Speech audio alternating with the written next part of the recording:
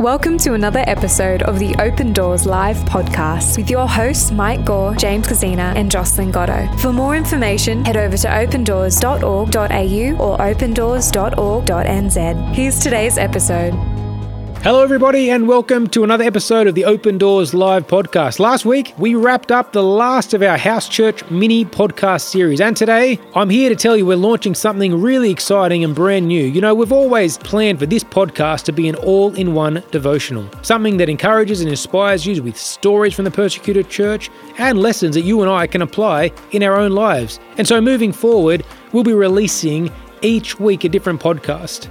One will be a story from the persecuted church, one a deeper insight or a message looking at the biblical relevance to the persecuted church, and the normal Open Doors Live conversation with a couple of bonus episodes thrown in here and there. Because over the last few years, we've been able to create wonderful relationships with friends all over the world, but especially church leaders here in Australia. You can expect in those bonus episodes to hear from world-leading pastors or teachers, artists and musicians, business leaders, and more than that, it's all accessible from your phone or at home. And so this podcast is for you, the all-in-one devotional. And without further ado, let's get into today's episode.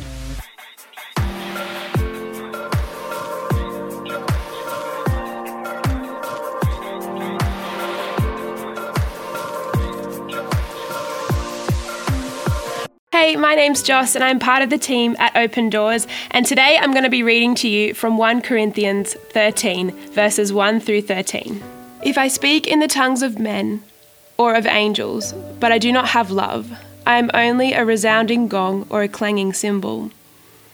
If I have the gift of prophecy and can fathom all mysteries and all knowledge, and I have faith that can move mountains but do not have love, I have nothing. If I give all that I possess to the poor and give over my body to the hardship that I may boast, but I do not have love, I have gained nothing. Love is patient. Love is kind. It does not envy. It does not boast. It is not proud. It does not dishonor others. It is not self-seeking. It is not easily angered, and it keeps no record of wrongs. Love does not delight in evil, but it rejoices when the truth wins out. It always protects, always trusts, always hopes, always perseveres. Love never fails. But where there are prophecies, they will cease. Where there are tongues, they will be stilled. Where there is knowledge, it will pass away.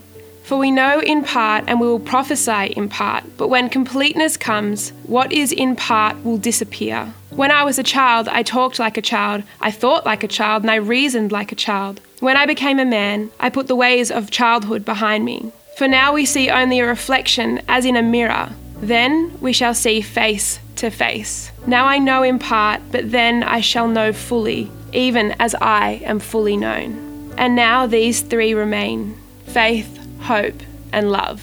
But the greatest of these is love.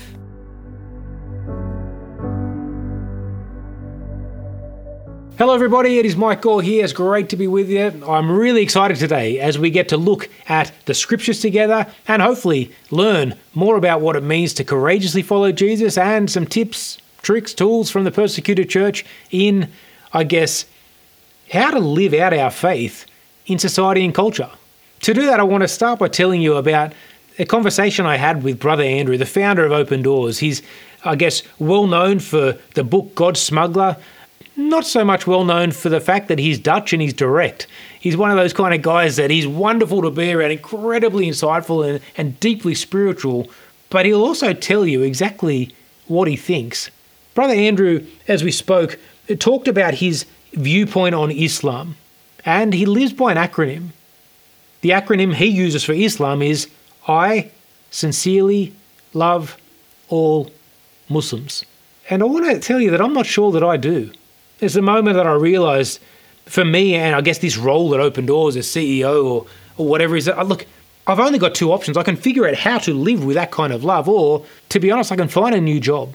And today, that's what I want to do. I want to take you on a somewhat personal, vulnerable journey of mine in finding out what it means to either live up to or move on from the notion of sincerely loving all Muslims. But before we get into it, I want to start by fleshing out some of my underlying prejudices towards Muslims. To be clear, I'm not proud of these, but my sneaking suspicion is that some of you probably feel the same way. Several years ago, I remember getting ready to speak at a conference at Easter.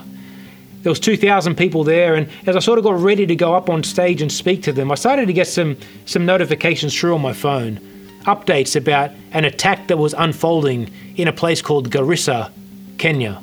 Al-Shabaab, a local Islamic extremist group, had stormed a Christian university, and they proceeded to give Christians an Easter they would never forget, in their words. And they killed 148 students. In fact, many of them, they lured under a false sense of safety and security from their places of hiding, and then would kill them publicly and laugh at the fact that these Christians had come out of their hiding spots. I remember as I heard that story, I saw hate, I saw anger, I saw a lack of love, a lack of grace, a lack of respect towards God. And you know what? I saw all of those things in me. The scriptures tell us to bless those who persecute you. Do not curse them, bless them. And I think we can often get caught up, or I got caught up, in this misunderstanding of that notion, because we will say that the notion of blessing is only around give them good things or give them sort of lavish praise for what they do. No, it's an Abrahamic blessing. It's a desire that they shall be saved. Bless those who persecute you is actually, hey, can you have the heart to believe that they desperately need salvation in Christ? And in that moment, and through those attacks, I want anything but that. I was furious that people would do this to Christians. And so as I said, in that moment, I saw all of these emotions in me. Well, what about this? If you can cast your mind back, it's a few years now, to 2015, April 29th. Mayuran Sukamaran and Andrew Chan were killed by firing squad in Indonesia, one of the largest Muslim nations on the planet. In fact, I happen to be very good friends with Rob and Christy Buckingham from Bayside Church in Melbourne. They're people who pastored Mayuran and Andrew. I remember speaking with Christy in particular about the night of the executions and hearing how the boys had walked to the firing range singing the song 10,000 Reasons, how they'd asked to speak with each of the men tasked with pulling the trigger to tell them that they forgive them. Christy told me that a spirit of Stephen fell on the jail that night, and the men with guns, they wept as they lined them up in their sights. They looked at Christy and asked, will we be forgiven for this? And she was able to share the gospel with those tasked to kill Mayuran and Andrew. It was a tragic and emotional time for Australia, if you can remember back to then. Emotions throughout the country, they kind of oscillated from anger to frustration and everything in between, and the feelings of injustice, well, they were heightened within the church community because it just didn't seem fair they were killed. I mean, they'd started a church in the prison. They were teaching people to read, to paint, and in all sorts of incredible things. And I remember on the Thursday morning, the morning after the execution, as we here at Open Doors gathered for our daily devotions, there was this kind of solemn mood over the team. I remember as I spoke with one of the guys on our team, I simply asked him the following question. James, if they had converted to Islam and had become Muslim, would you feel any different? Because what we're meant to be recoiling at was a death penalty. But I've got a sneaking suspicion that if they'd converted to Islam and were Muslim, most of us, myself included, would have all but pulled the trigger. What about the notion that you, me and ISIS, well, we're all created in the same image of the same God. And as crazy as it seems, Jesus went to the cross because of his love for you, me, and ISIS. I want to be very clear, I'm not saying we worship the same God. But what I am saying is that they're currently separated from God and no one is beyond salvation. We often forget that God used Saul to build the church as well as Paul. In fact, Saul breathed life into the Great Commission. So maybe our prayer for ISIS over the last 5 or 10 years as we've seen the war in the Middle East rage on should stop being, Lord, wipe them from the face of the planet, and start being, God, bring your time of building the church to an end and convert them. But if we're honest, it's fear that makes us feel anger towards Muslims. Don't get me wrong. I'm not saying we should casually gloss over the actions of ISIS or Al-Shabaab, but isn't it funny how the actions of a proportionately small number of extremists, and I want to be clear, ISIS are a terrorist group who use religion to justify their cause. But isn't it funny how more often than not, the actions of a few seem to taint our view on Muslims in general. Some people tell me, no, Mike, it's just what Muslims do. But if we're honest, at the heart of responses like that, the underlying emotion, it's almost always fear. It's slightly tangential, I know, but having grown up as an adopted child in Australia throughout the 80s and 90s and experiencing racism my whole life, I can promise you, I am without doubt that number one, people are scared of what's different, and number two, it will drive them to do unimaginable things. But for the persecuted church, the genesis of most instances of persecution is actually fear. In communist countries, it's fear that Christianity will grow and become uncontrollable. In India, it's fear that Jesus offers people living under the caste system freedom from a deeply ingrained and well-established cycle of poverty. And in the Middle East, it's fear of Jesus being the true Son of God that results in ferocious attacks on the church. But what do we see happen in the face of persecution? Well, more often than not, we see the gospel grow, but not necessarily in a numbers sense. What you find is that when people are forced to actively choose Christianity, some will and some won't. But the ones that do, they become bold, they become passionate, they become courageous, and they become committed to Jesus. Under persecution and in the face of fear, the gospel more than often grows. But have you ever realized the same is true for Islam? When people respond in fear and you try and control, conform, or suppress Islam, tell me what happens? Well, people become more passionate. The media will tell you radicalized. And similarly to the church, there are some people who will turn their back on Islam, and some people who passionately hold on to Islam, because the link between fear, persecution, and growth, it is not only limited to Christian things. So when everything in culture is driving us to choose fear over love, how should we as Christians respond? I remember I just finished speaking at a conference in Western Australia and was really looking forward to meeting up with a close friend of the ministries, a person who really just devotes so much time to helping the work of Open Doors in Western Australia. And as we chatted through life, ministry, family and God, well, the usual suspect came up, Islam. And I remember saying to my friend, well, one of the biggest challenges that I face personally at Open Doors is to not bring a message of fear into the Australian church. To be honest, it's one of the questions I'm probably asked most, particularly over the last 10 years. Well, what should the church's response to Islam be, Mike? But what I really think most people are actually wanting to know is, well, Mike, how do we stop Muslims? I remember saying to my friend that, well, Jesus taught the world to love, but it seems as though we've kind of forgotten what love really looks like. It's as though we believe Christian love is like the stuff you see on Hallmark cards, and the element of suffering, risk, or loss, they just don't seem to be part of it. And my friend said to me, well, no, love is easy. It's written for us in the Bible. She said, 1 Corinthians 13, that's what love is. And I realised she's exactly right. 1 Corinthians 13 is not a wedding verse. It was written by Paul, living directly under persecution to a church wrestling with all sorts of things. Once again, looking back in my own life, I've let culture be my guide. Because 1 Corinthians 13, as we heard in the Bible reading, it says, love is patient and kind. It's not jealous or boastful or proud or rude. It doesn't demand its own way. It's not irritable. It keeps no record of being wronged.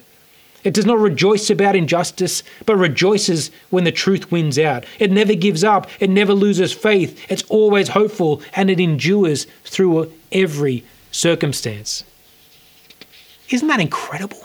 I've spent so many hours thinking about this passage in light of weddings, but the moment I start thinking about it in light of the persecuted church, it becomes to life. I mean, how do you live, or how do you interpret this passage as someone living under persecution? More specifically, how do you and I interpret the passage in respect to Muslims, or for that matter, anything that stands in the way of our belief systems or our value structures? The way I see it is there are always two responses. There's fear or there's love. More often than not, our natural tendency is to choose fear because, to tell you what, it's by far and away the easiest option. And not only that, it feels better too, because fear, it's characterized by inaction, inflammatory talk, speculation, judgment, and more often than not, ignorance. But the thing with fear is, well, fear will only ever breed fear. So what's the other option? Love. However, the problem with love is, well, it requires No, it demands a response. Love is characterized by action. And that, for us, is terrifying. Love is what made Jesus' walk on earth so profound. Instead of inciting fear, he challenged people to love. And well, look how that worked out for him. If you think about the church of that time and how they responded or accepted Jesus' challenge, they were some of his greatest accusers and individuals, people, to be honest, like you and I, constantly wrestled with the cost of love and what it meant for family, for career, for well-being, the disciples included. So how do you move from fear to love? Well, the only way you can make that transition is to start with hope. Because hope, it's the only thing greater than fear. It forms a bridge to change, a bridge from fear to love, inaction to action, no commission to great commission. The church's response to Islam has got to protect against fear and find hope, demonstrate love. Because despite what the media wants us to believe, Muslims, they're not all terrorists. I've had the privilege of meeting Muslims all over the world and in some of the most confronting situations. And to be honest, they're some of the loveliest, caring, and most welcoming, desperately God-seeking people I've ever met. In most Middle Eastern countries and Asian nations for that matter, when people become disenfranchised with Islam, the question is not, is there a God? The question is which God, which makes talking to a Muslim about Jesus far less confronting than talking to someone in our own family who is an atheist who denies the existence of God. As we heard in the Bible reading, a love that's patient, it's kind, it doesn't envy or boast, it's not self-seeking or easily angered, it keeps no record of being wronged. A love that doesn't delight in evil but rejoices in truth, that always protects, it always trusts, it always hopes, and it always perseveres. As I said before, we often read this at weddings and, sadly, leave it at weddings. But the moment you try reading this through any other lens, you read it as a response to fear, discrimination, or terror. It becomes some of the most powerful words you'll ever read and some of the hardest to live by. Can you imagine just for a moment a society driven by this kind of love? As we begin to wrap up, I want to read you a story that I'm hoping you won't soon forget. It's probably one of the most gripping stories I've ever heard in my time with the persecuted church. But it's a story that's saturated with this kind of love. I recently spent some time with a man called Samson. He's from a Muslim background and used to persecute Christians severely. One day, as he was walking to work, he heard the audible voice of God call his name 3 times and ask, "Why do you not accept me as God?" Samson said, "I told the Lord, Christians are deceived. They call you a God, but you are not a God." Then this audible voice, the Lord, said, "Well, you believe in God?" And he replied, "Yes." And the Lord said, "One day you'll meet him. What have you done for him? You pray 5 times a day. You need to say those prayers for me." He said, "Stop now in the street, pray to me and I'll explain your prayer." The Lord then asked him, "Well, do you believe I am omnipresent? Which is bigger, the house or the chair?" And Samson replied, "Well, of course the house." And the Lord replied, "The earth and the sky, these are the table, and the house is me. Because the earth is a support for my feet, and the sky is a place of my seat. I am so bigger, so greater, so why do you only choose Allah?" Samson told me, at that moment, he felt the foundation of Islam was not strong. And every word from the Lord was like a hit into the foundation of Islam. Then the Lord said to him, "Well, the dome you're praying to was created with a man's hands. And this is an idol." He said, "I am a God of love. I came and died for you." This conversation went on for 40 minutes and got to the point where Samson told me he fell to his knees in the street and gave his life to the Lord. He then began walking from village to village, sharing the gospel and telling people that there is only one way, and that's Jesus Christ. One day, as he was walking to a village, he saw a mujahideen coming, an Islamic extremist. He was carrying a knife and a gun. Mujahideens are known for their violence and especially their ferocity towards Christians. Samson said, "I didn't want to share the gospel with him." Sounds a lot like me. In fact, I tried to ignore it, but the Lord told him, "No, you need to say to him that I love him and I died for him." Samson tried to ignore it again, but he said, 4 times the Lord said to me, and so with great worry I approached the mujahideen. I began to share the gospel. After 20 minutes, the Mujahideen broke down and began to cry. He said, I've always been looking for a God who loves me. I am now a Christian. Samson told me how he would continue to preach the gospel from town to town, but people would often beat him until there was blood streaming from his face. After his conversion, his parents, relatives and local mullahs came together and they forced Samson, his wife and 2 children to leave. His parents told him, choose Christianity, you have nothing. Choose Muslim, and this is your home. Samson said, I didn't know where to go. His father told him, well, leave now. I will not bless you, I will curse you. And Samson replied as follows, Father, everything that is mine is yours. The only thing where I disobey you is my faith in my God. And I pray that God will let me serve you until your last day. Listen to this. Samson said to his father, today you're not casting me away, you're sending me to my ministry. For the next year, Samson would go to his father's house once a week and do all of the yard work. His family would give him no food for the whole day. At 4 p.m. each day, they would come, force him to sit on a chair, and they would collectively ridicule him, asking him to return to Islam. After 12 months of this pattern, Samson told me that his sister gave her life to Christ, and after 18 months, his brother did too. He tells me his parents are not yet Christian, but in Samson's words, they now protect him as opposed to persecute him. Samson eventually became a pastor, and one day, when he was worshipping in a church, a group of Islamic extremists burst into his church. They had guns and knives and were yelling they'd kill everyone. Samson asked the congregation to hold hands and pray, and they began to say out loud, Lord, bless our nation, come into the nation, and give us many ministers.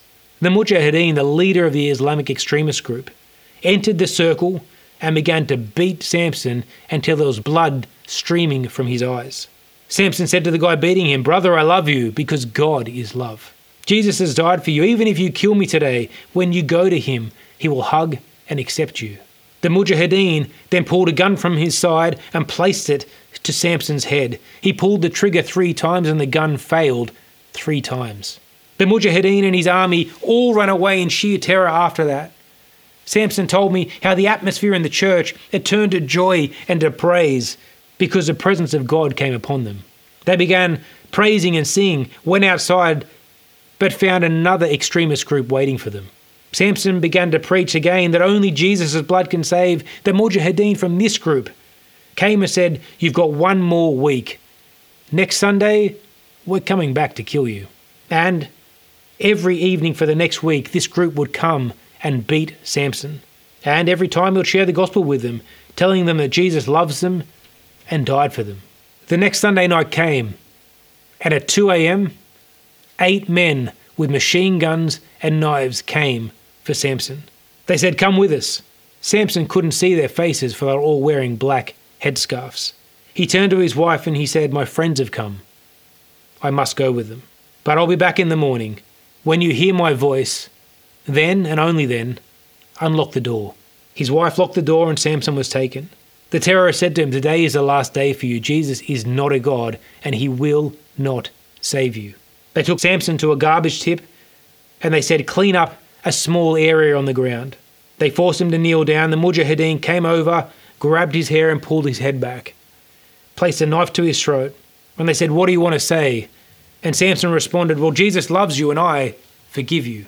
They asked him, do you accept Islam? And he said, no, I found the truth. The creator of earth, heaven and all mankind. He said, people created religion. God created holy work. He started to pray, Lord, please reveal your work to my brothers here, salvation, protection for their children, and let them know that my blood is not on their hands. Please bless their families, and I forgive them. Amen. The Mujahideen screamed, are you a fool? We want to kill you, and you're blessing our families?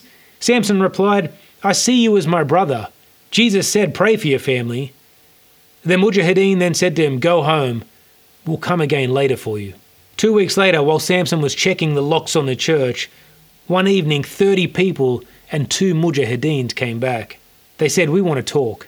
And asked if Samson recognized them. He said, no, because I can only see your eyes. They said, well, we are those that wanted to kill you. And Samson replied, if you want to kill me now, please give me 5 minutes. I've been working all day long and I haven't had a chance to hug my children. I will not tell them you're going to kill me, and I promise you I will come back." The Mujahideen said, "We're not going to kill you," and began to tell Samson how a few nights earlier 24 heads of their terrorist group had come down from the mountains at night and were walking along the road ready to wreak havoc in the town at night. He said, as we were walking along the road, they were ambushed by the government. They fell to their faces, bullets flying all sides, all directions. He says, as we lay on the ground with our faces down to the ground, he said we couldn't raise our heads because they would be shot off. He says, but as we were lying there, we saw you, and you came to us. He said, throw yourself into the water and you'll survive. And the two of us, we jumped into the river that was next to the road, and we survived. They said the 22 other leaders of our group were killed. They said to Samson, number one, how did you manage to come to us? And number two, why weren't you shot? Samson replied, I was not there, but my God sent an angel who looked like me, because I am his servant. He did it for you to come to me so I can tell you again that Jesus loves you and that he died for you and can give you salvation. The leader said to Samson, do you want to see our faces? And Samson said, you have stopped me and beat me so many times. Why do I need to see your face? God sees your face. The man said to Samson that they'll never fight again. They threw open their arms and turned to the soldiers behind them, and they said, this Christian tells the truth. We will accept Jesus. Samson said to me, Mike, God calls us to do things we never thought we could do. God said we'll be light for him in this dark world. We will bring the light of Christ. He said Jesus is that light. We need to give them Christ. That's why Christ came. We shouldn't hate people. Samson said to me, Jesus commanded us to love God and to love people, that everyone has both good and bad inside of them. He said to me, he himself has good and bad inside of him. But he said, I feed the good part more because the good part brings fruit. But he said, if I stop feeding the good part, evil will come out. We've got no right not to love people. We need to love everyone, even bad people, because they're a child of God. Love, it covers everything. And it's the only thing possible with God. 1 Corinthians 13, it is so much more than a wedding verse. Samson's story, it's a perfect example of that. I mean, choosing love in the face of fear. A love that requires time, patience, courage, and trust. For the purposes, I guess, of this talk, I've used Islam as the example, but please, I don't actually want you to only hear that today. Fear, it pervades so much of society and culture.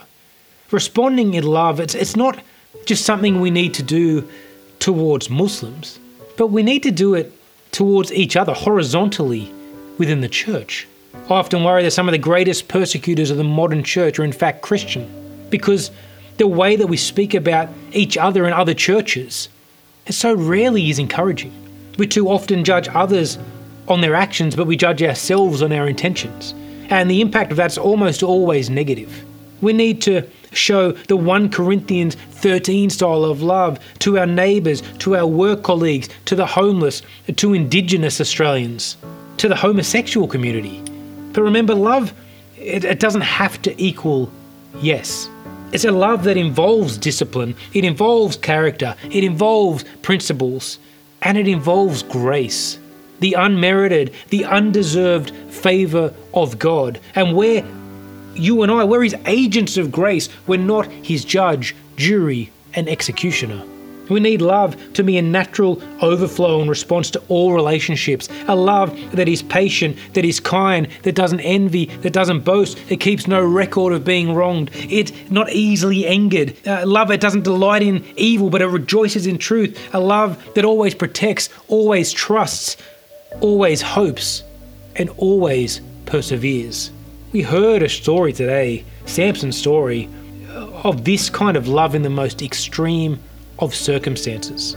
So what would it take for you and I to walk with this kind of love in our lives?